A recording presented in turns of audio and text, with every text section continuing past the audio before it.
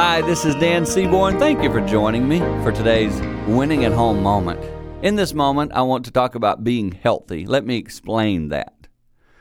As I've aged, I've sought to get healthier in the way I think.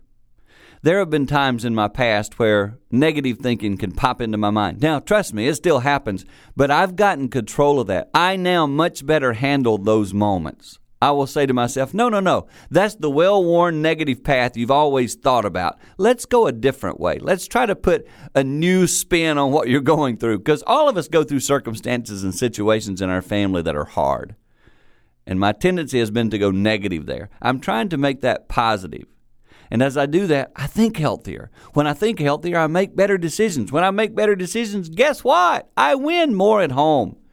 And everyone in the family benefits. That's a tip that I believe also will help you win at home.